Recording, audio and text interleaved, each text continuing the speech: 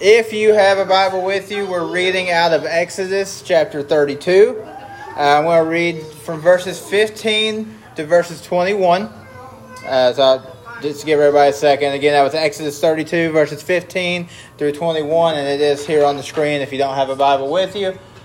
And, of course, we always get a picture. This will make sense later, but we'll get to this. Anyway, so starting in the book of Exodus. There we go. Okay. So it says, "And Moses turned, and he went down from the mountain, and the two tablets of the testimony were in his hand.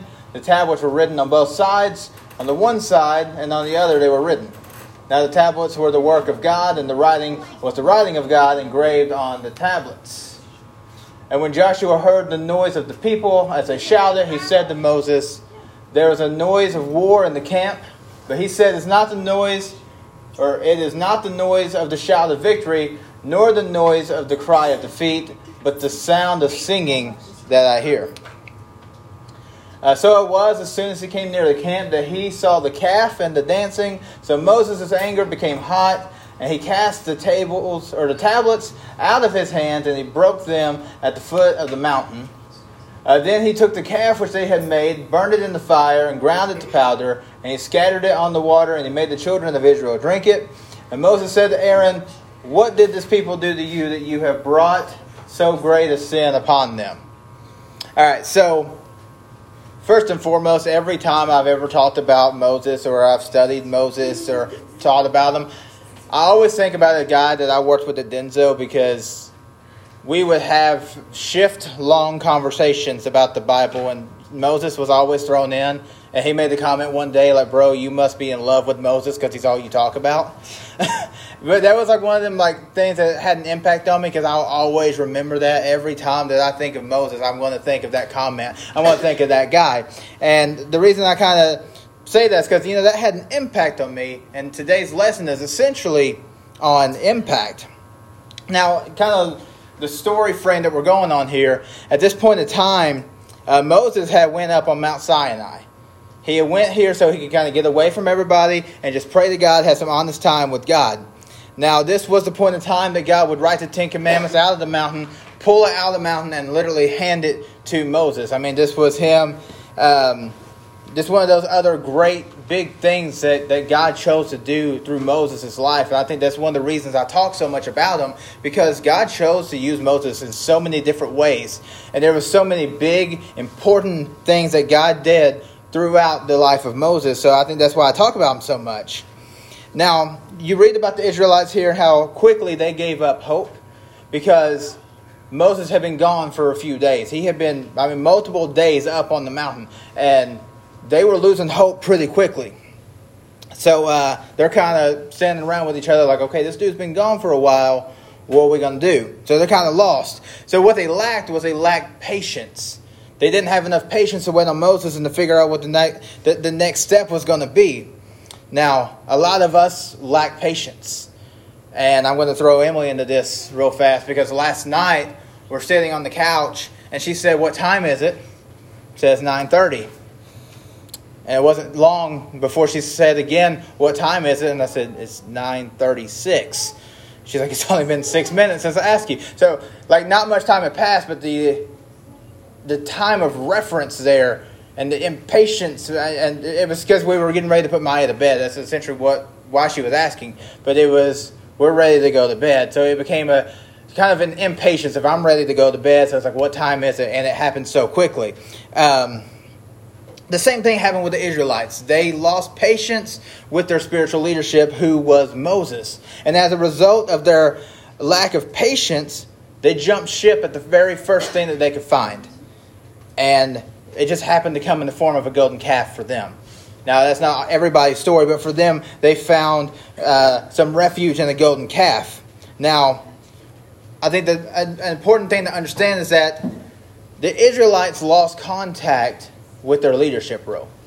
Now, like I said, this was Moses, but I want you to notice what they did. When you're reading that scripture, they went to Aaron. Now, if you've read on Moses before, you know that God sent Aaron, which is Moses' brother, along with him. So they looked at Aaron as being just as important as Moses, just as much leadership as Moses. So they went to him and they said, "What are we going to do?"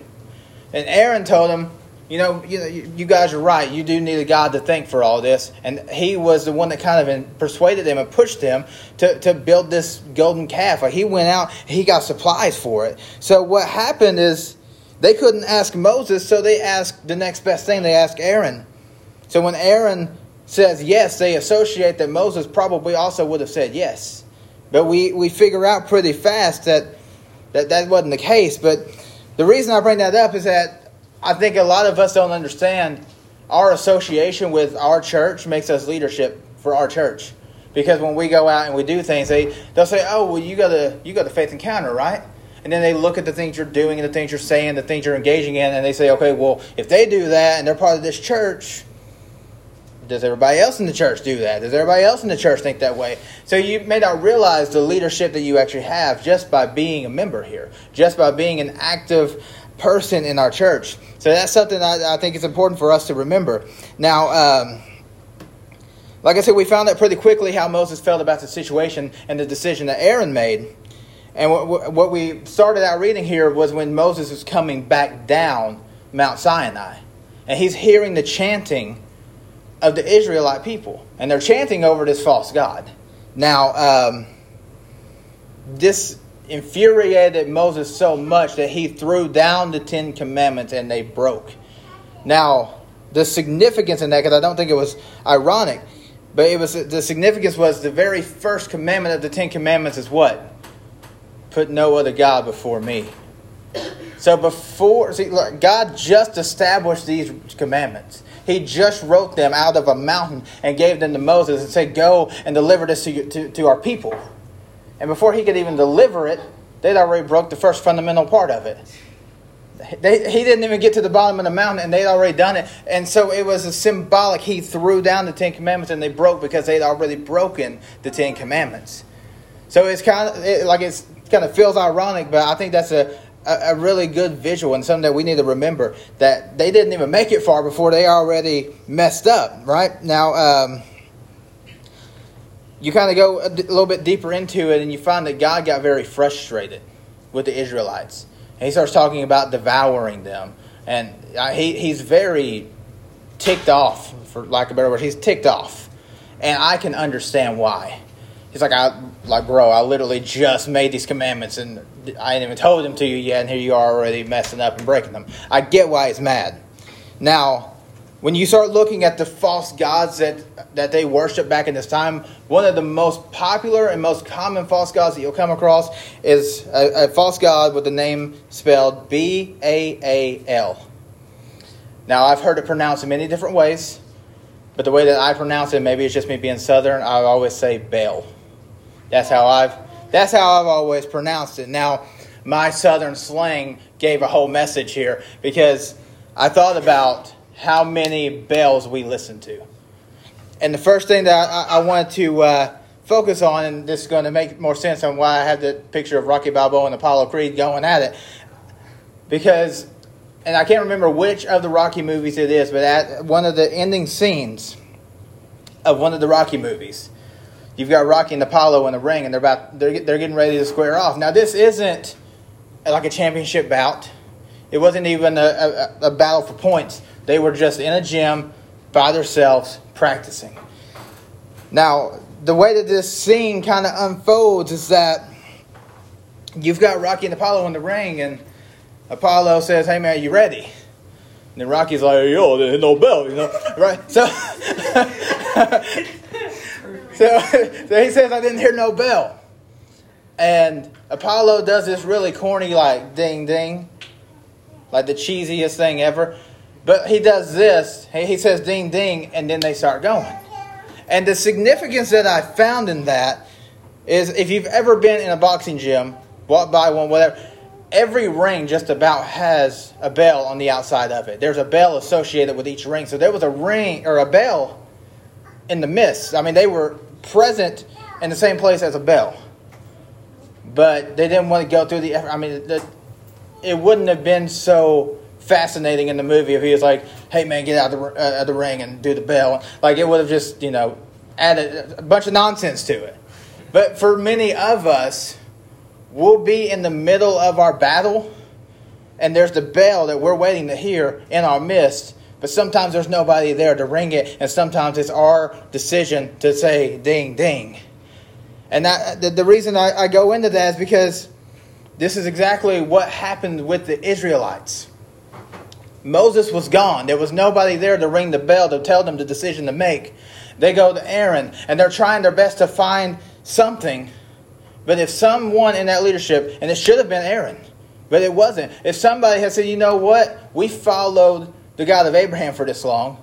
We followed the God that Moses has been telling us to follow for this long. Why don't we keep doing that? If somebody would have taken the leadership and said ding, ding, then they wouldn't have, had all this happen with the golden calf and Moses coming down and shattering the 10 Commandments. None of that would have happened. Somebody should have taken the leadership, but nobody did. Now, that's what I'm saying. A lot of us are just waiting around. We're waiting for that bell, but sometimes it's just our responsibility to take that leap of faith, because that's why the Bible talks about that, taking leaps of faith. Because it's important that we understand that sometimes God's not going to give us such a straight-on answer. Sometimes it takes that leap of faith to understand what God's telling us to do. Now, like I said, how boring would that movie have ended if it was just I didn't hear no bell, and Apollo's yep, let's just go home. The movie wouldn't have ended so exciting, because what that movie done, what that scene was, when they went and you had that freeze frame, Eye of the Tiger starts blaring, and it got you pumped up for the next movie.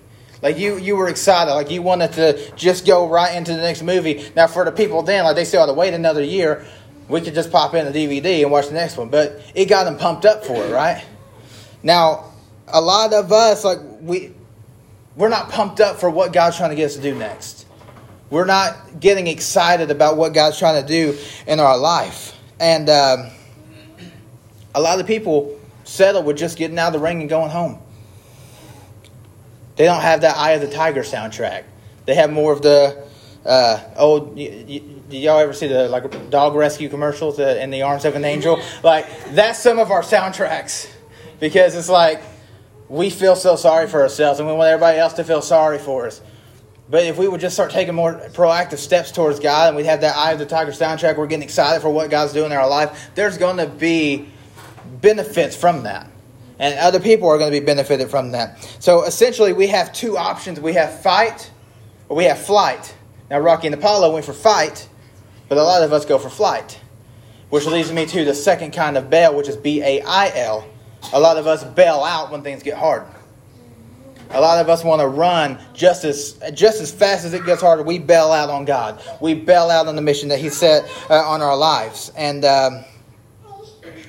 sometimes being quick is a good thing. Being quick on your feet is good, but it's not always the best option. Because sometimes being quick on your feet will lead to cockiness. It's I can get away from this situation pretty fast, but that's not always going to be the case. Now, going back to boxing analogies for a minute. One of the most well-known boxers of all time is a guy named Muhammad Ali. Now, this dude was not very fast. Just straightforward. He was a slow dude. He was boring to watch. And anytime I ever got a boxing game, I hated this dude. Because all this dude done was just danced around. And he had the longest arms I've ever seen. So he'd just do this every so often. And he would just wear down his opponent. But he was staying active in his fight. He didn't run away. He just stayed there. He kind of danced around. He wore the other person out. Sometimes we just have to stay present in the battle. So, some of us are just going crazy, just throwing punches left and right. Sometimes we just got to dance around and make the devil get wore out. Let the demons of our life get wore out. Let them wear down. And every so often we throw a jab in the right place in the right time when God tells us to do it, and it'll be the knockout. But see, he's still one of the most known, most iconic boxers of all time. And I say he would just always stay present. And I almost think about his when he's training, what do you do? Just footwork all the time? Because it's he wasn't fast. There was no speed work going into it. But the thing is, he was just constantly moving. Sometimes we just have to move. Now, this also kind of hang on. Here we go. Sorry. Revert for a second. If we stand still like a lot of people do without moving around, like how Muhammad Ali done, We're a sitting duck for the devil to punch us over and over again. And if we're not constantly moving, we're going to come imprisoned by the grip of the devil. Because if he can just keep going and wear us out, we become imprisoned to him. And it brings me to the next kind of bail, because when somebody goes to jail, they're usually sentenced a bail. It's a price that has to be paid in order for them to get out of jail. Now, that's something that has to be paid before they can be free. See, many of us are still held under a bail that the devil set on us. And we think that there's no option of escaping that bail. And we act like we don't know how to escape it. And for everybody that's on TikTok, you're into the thick of it. Like, yes! So that's what we stay. We stay in the thick of that bondage. We stay in the thick of that imprisonment. And the Bible teaches us that we don't have to stay in that bondage, because John 3:16 is the exact representation of exactly what Jesus done for us. And he came and he died so that we could be free from that bondage. And most of us probably know John 3:16, but it says, "For God so loved the world that he gave his only begotten Son, that whosoever believes in him shall not perish, but have everlasting life." That is our get out of the jail free card. Now, it's not get out of jail free in the aspect of it didn't cost anything, because it cost Jesus his life. But it's get out of jail free, meaning I can finally be free from these burdens. I can finally be free from this imprisonment that has held me down for so long. So it's getting out of jail and finally being free in the name of Christ. I seen a Facebook post from Louis Giglio, and it was a quote that said that the devil will try to define you by your scars, but Jesus wants to define you by his scars. And it just makes me think of the scriptures and the sayings like, "By his stripes I am healed," and "Because he lives, I can live also." And I can love only why? Because he first loved us. And so the pattern in these kinds of messages is that God's trying to teach us to rely on him rather than ourselves. Because just going through that again, by his stripes, by what he done, I am healed. Because he lives, that means I can live also. Because he loved first, now I can also love. So that pattern is relying on God, not ourselves. So the thing is, if it were just me in this room tonight, who would I have to teach, right? My purpose for tonight would not be fulfilled if nobody was here to hear what God had given me to teach, right? If it weren't for Emily, Maya wouldn't be here. I wouldn't have the family that I have. See, something great begins to happen when you start allowing other people in your life. And it brings me to another kind of bail, because so many of us want to stay individual all the time. It's all about me, all about me, all about me. But one single piece of hay by itself has little to no significance ever. But you get a bale of hay together, you've got significance in the bale of hay. So the more people you allow into your bale, if you will, the more impact you're going to have on the world around you. The more significance you have in the world around you, because you're together as a team. But you have to be willing to allow other people in your bale. And one thing we have to be careful about with this is that some people take that bale of hay and they let that become replacing of God. And let me emphasize on that, because what ends up happening is more people start caring more about church than they care about God. They start caring more about, the pastor, what the pastor says, what the pastor wants, rather than, God, what God wants, what God says. Some of us let that bell become our God. And some examples that we've probably heard over time is, we're on vacation, nobody from church will know. Right? We've heard that. Yeah. And we've heard people say, it would be bad if somebody from church walked up right now. If somebody from church saw what I was doing, if somebody from church saw what I was drinking. Because those are the people that's allowed the church, to become their only conviction. They don't let God convict them anymore. They only feel guilty if somebody from church sees them. If somebody from, Right. Yeah, but that's it. So many people, though, that's their only conviction. God is not their conviction anymore. And there's an issue with that. Because church conviction just makes you feel guilty. Like if somebody from church sees you, you're like, oh man, I wish they hadn't seen me. Sorry, I was caught. But God conviction actually changes you. Because when God convicts you, you're really going to change. And some personal examples, just from being a younger preacher in general, from going to different churches, and none of this stuff has happened here. Let me go ahead and put that out now. This stuff hasn't happened here. I'm just giving some examples. I've had church people talk about my tattoos. I've had church people talk down on preachers using notes. I like using notes. Notes help you keep succinct. Right. On the same path throughout. You may go left and right, but you're not going to turn around. Exactly. But that's it. I've had preachers say stuff about using notes and talk down on preachers for using notes. I've had church people decide that they didn't like my preaching style and never asked me to come back. And but that was church conviction, right? That was just what church people said. Because look, I still have tattoos. Still amazing. I kept preaching at other churches until I found one that wanted me. Right? I kept preaching. Those people that told me that they didn't like my preaching style did not stop me from preaching.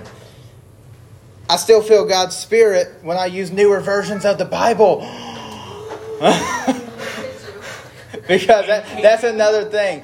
There's a lot of people that if you don't use King James only, listen, and I get it. I've been there. I've been in that mindset before. But there's some people that if you use anything else, if you study with anything else you've ever read, you're not a preacher. Right? Oh my gosh. Listen. You do not love God. It's like being But I still feel God's Spirit while studying out of other versions of the Bible, while preaching out of other versions of the Bible. And all those people's opinions about me did not change me, right? I still am becoming the man and the preacher and the father and the husband that God has made me to be. What God says about me, what God wants me, that's what matters. God convictions what matters, because none of that changed me. But when God said, I want you to stop drinking, I stopped. When God said, I'm calling you to be a preacher, I ran from it, but eventually I accepted it. When God says something, when God convicts you, something actually starts happening. So we have to learn to recognize God's voice. And, Maddie, I'll get to you in a minute. Emily and I were just talking about Maya's vocabulary. We were talking about how when she doesn't know the word for something, she'll just go like blah, blah, blah, blah, blah.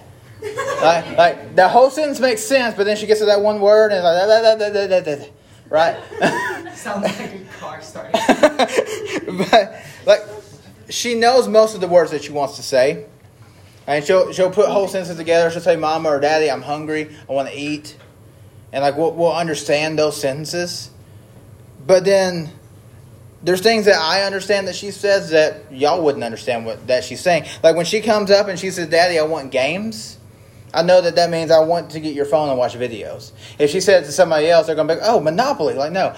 She's not the one to actually play games. She's the one to watch videos. But I've learned that because that's my daughter. And I know how she communicates to me. And what happens, I want to turn to Scripture here. But when I learn how she communicates, that's what we have to do with God. The Bible says in John 10:27, that my sheep hear my voice and I know them and they follow me. See, sometimes the way that God communicates, only we will understand it. There's a lot of other people that if God says something, they don't understand it the same way that you're going to understand it. If God tells you to do something, you'll have other people say, I don't think God's telling you to do that. If He's telling you to do it, you know that's His voice. You know that's Him and you have to follow Him. Now, you're only going to know God's voice if you know God. You can't follow a voice that you don't believe in. You can't follow a voice that you've not submitted to. So with Maya, I've learned to use context clues. I give the little bit of information she gives me, and I figure out what she wants. And sometimes that's what God does. He'll give us certain things, and we have to use context clues to figure out what He's telling us to do, which goes back to taking leaps of faith. He'll give us just enough and make us figure it out because it helps to build us. Sometimes we'll pray things like, God, why am I not happy? And maybe He says home. And He's like, oh, that means I need a bigger home. No, He's not saying you need a bigger home. Sometimes He's saying, make sure that you're happy with your home life, and then you'll be happy. Because for a lot of people, that's what a lot of stuff comes down to. Maybe they're not happy at home. Maybe they're not happy with how things are going. But if you would find happiness and find peace there, that's going to bring you happiness all around. Sometimes I think some of us need a good holy slap from God, because we are so stubborn and we don't listen. Because God will give us answers, and instead of using His knowledge, we'll use our knowledge. Instead of using His vision, we'll use our vision. That's why the Bible says, lean not on your own understanding. Because when God tells us to do something, we're like, oh, well, this is what I want. It doesn't matter what you want.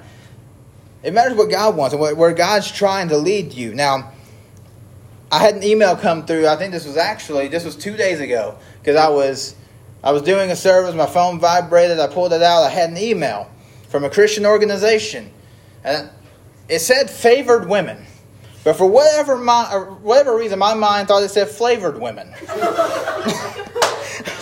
And I was scared to open the email because I thought, what in the world is flavored women, and I don't want to know. Now, after a minute of looking at it, I realized it says favored women. But the point to that is sometimes even when God tells us exactly what He's wanting us to see, our mind will see something else. He'll say, I want you to do this. And you're like, oh, you mean this? Sometimes He'll still give it to us straightforward, but we still misinterpret it. And that's another issue we run into. A few weeks ago, most of us were at the pool party at Mike and Michelle's house. Now, you learn very quickly that I can't swim worth the crap. Same here. Now, I love to swim, but I just can't really swim. I thought I could swim better than I can, because I'm used to the pool water coming up to barely past my waist. But as soon as I got into the deep end of their pool, I realized I can't swim. And I was doing whatever I could to try to keep my head above the water. I'm used to a more shallow pool. So once I lost foundation, I started to feel like I was drowning. I wasn't drowning, but if I hadn't kept fighting, I would have drowned. See, there's a lot of people that's in the pool looking like the rest of everybody. You look like you can swim. You're hanging out in the water, but you're in the shallow end. But when it comes to when it only relies on your ability to swim, you're going to drown. And that's where so many people are. There's a lot of people who are just in the pool, but they have no idea why they're in the pool. They don't know the understanding of why they're there. They don't have reasoning or purpose of why they're there. A lot of people love the attention of church people. They're in the church. They're in the pool. But they lack understanding of, hey, I'm here for God. I'm here to learn about God. I'm here to soak in what His Word says. Church goes far beyond the four walls that we have around us. And, man, Michael was on it. He was sending me videos and just pinpointing exactly what has been on my heart for this week. He sent me videos exactly talking about getting outside of the four church walls. Because church does go beyond our church campus. Church goes beyond what we gather together on a weekly basis or two times a week basis. It goes beyond this. Because church is the body of believers. It's not the building. It's what we're doing every day in our lives. And I'm going to kind of, before we end into discussion, and I kind of want to do something a little different. Because I don't think we've done this down here before. I just want honest answers. So I think, how I want to do this, I just want everybody to close their eyes. I'm excited. I'm I'm very excited. I'm not going to say No, but I just want everybody to close their eyes. It's not look around, because I want an honest answer from everybody. How many of y'all are still in jail? How many of you are still imprisoned by the devil's hold? Who needs that get out of jail free card? Who needs the opening of God's love poured into you and to know the freedom? Because if you're not there and you need it, this is the opportunity to get it. And this is just honest feedback time. If you don't know that you're where you need to be with God, we need to get there. So what we're going to do is I'm going to just walk us through finding the relationship. I'm just going to walk through finding the relationship with Christ. Number one, because I'm not one of those that says repeat after me. I've never been that person, because it needs to be an honest prayer. God wants honesty.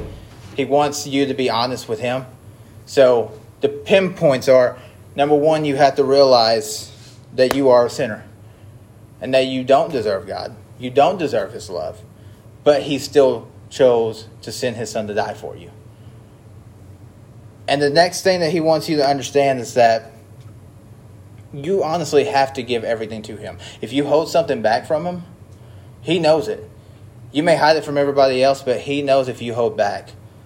So if you hold anything back, that's a barrier between you and your salvation. So He wants you to give it to Him.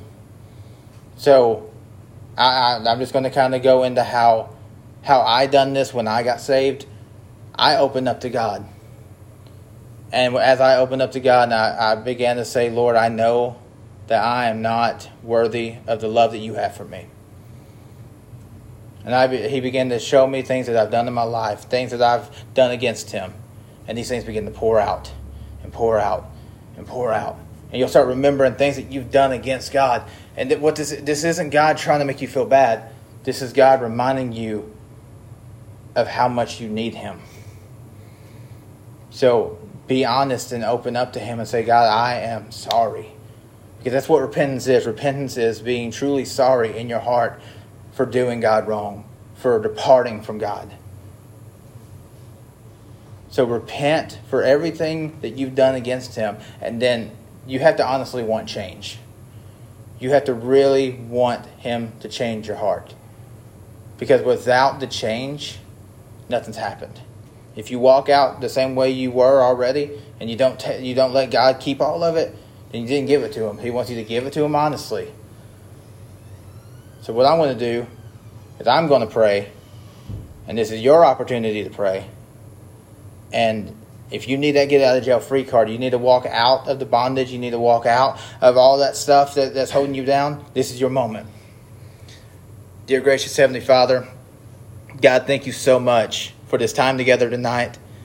Lord, I ask that if there be anyone in here tonight that does not know you, Lord, that you would release those chains from them, Lord, that you would take off the burdens that they're dealing with, Lord, that you would help them to understand the burdens that they have and the things that they've done against you, Lord. Help them to understand that and help to relieve them from that, Lord. I ask that you would wrap your arms around them, that you would pour your love into them, show them the love that you have and how much love it takes to die for them, Lord. So, God, I just ask that you would continue to guide us all and to be with us all. Lord, forgive us for everything we've done. And Lord, just change us. Change our hearts. Change our mindsets. Renew our hearts, renew our minds, and help us to go forward in new mindsets, in new love, and a new salvation. Lord, I know you're here tonight, and I feel like you're working on someone. So, Lord, I ask that you would walk them through this and that you would pour your love into them.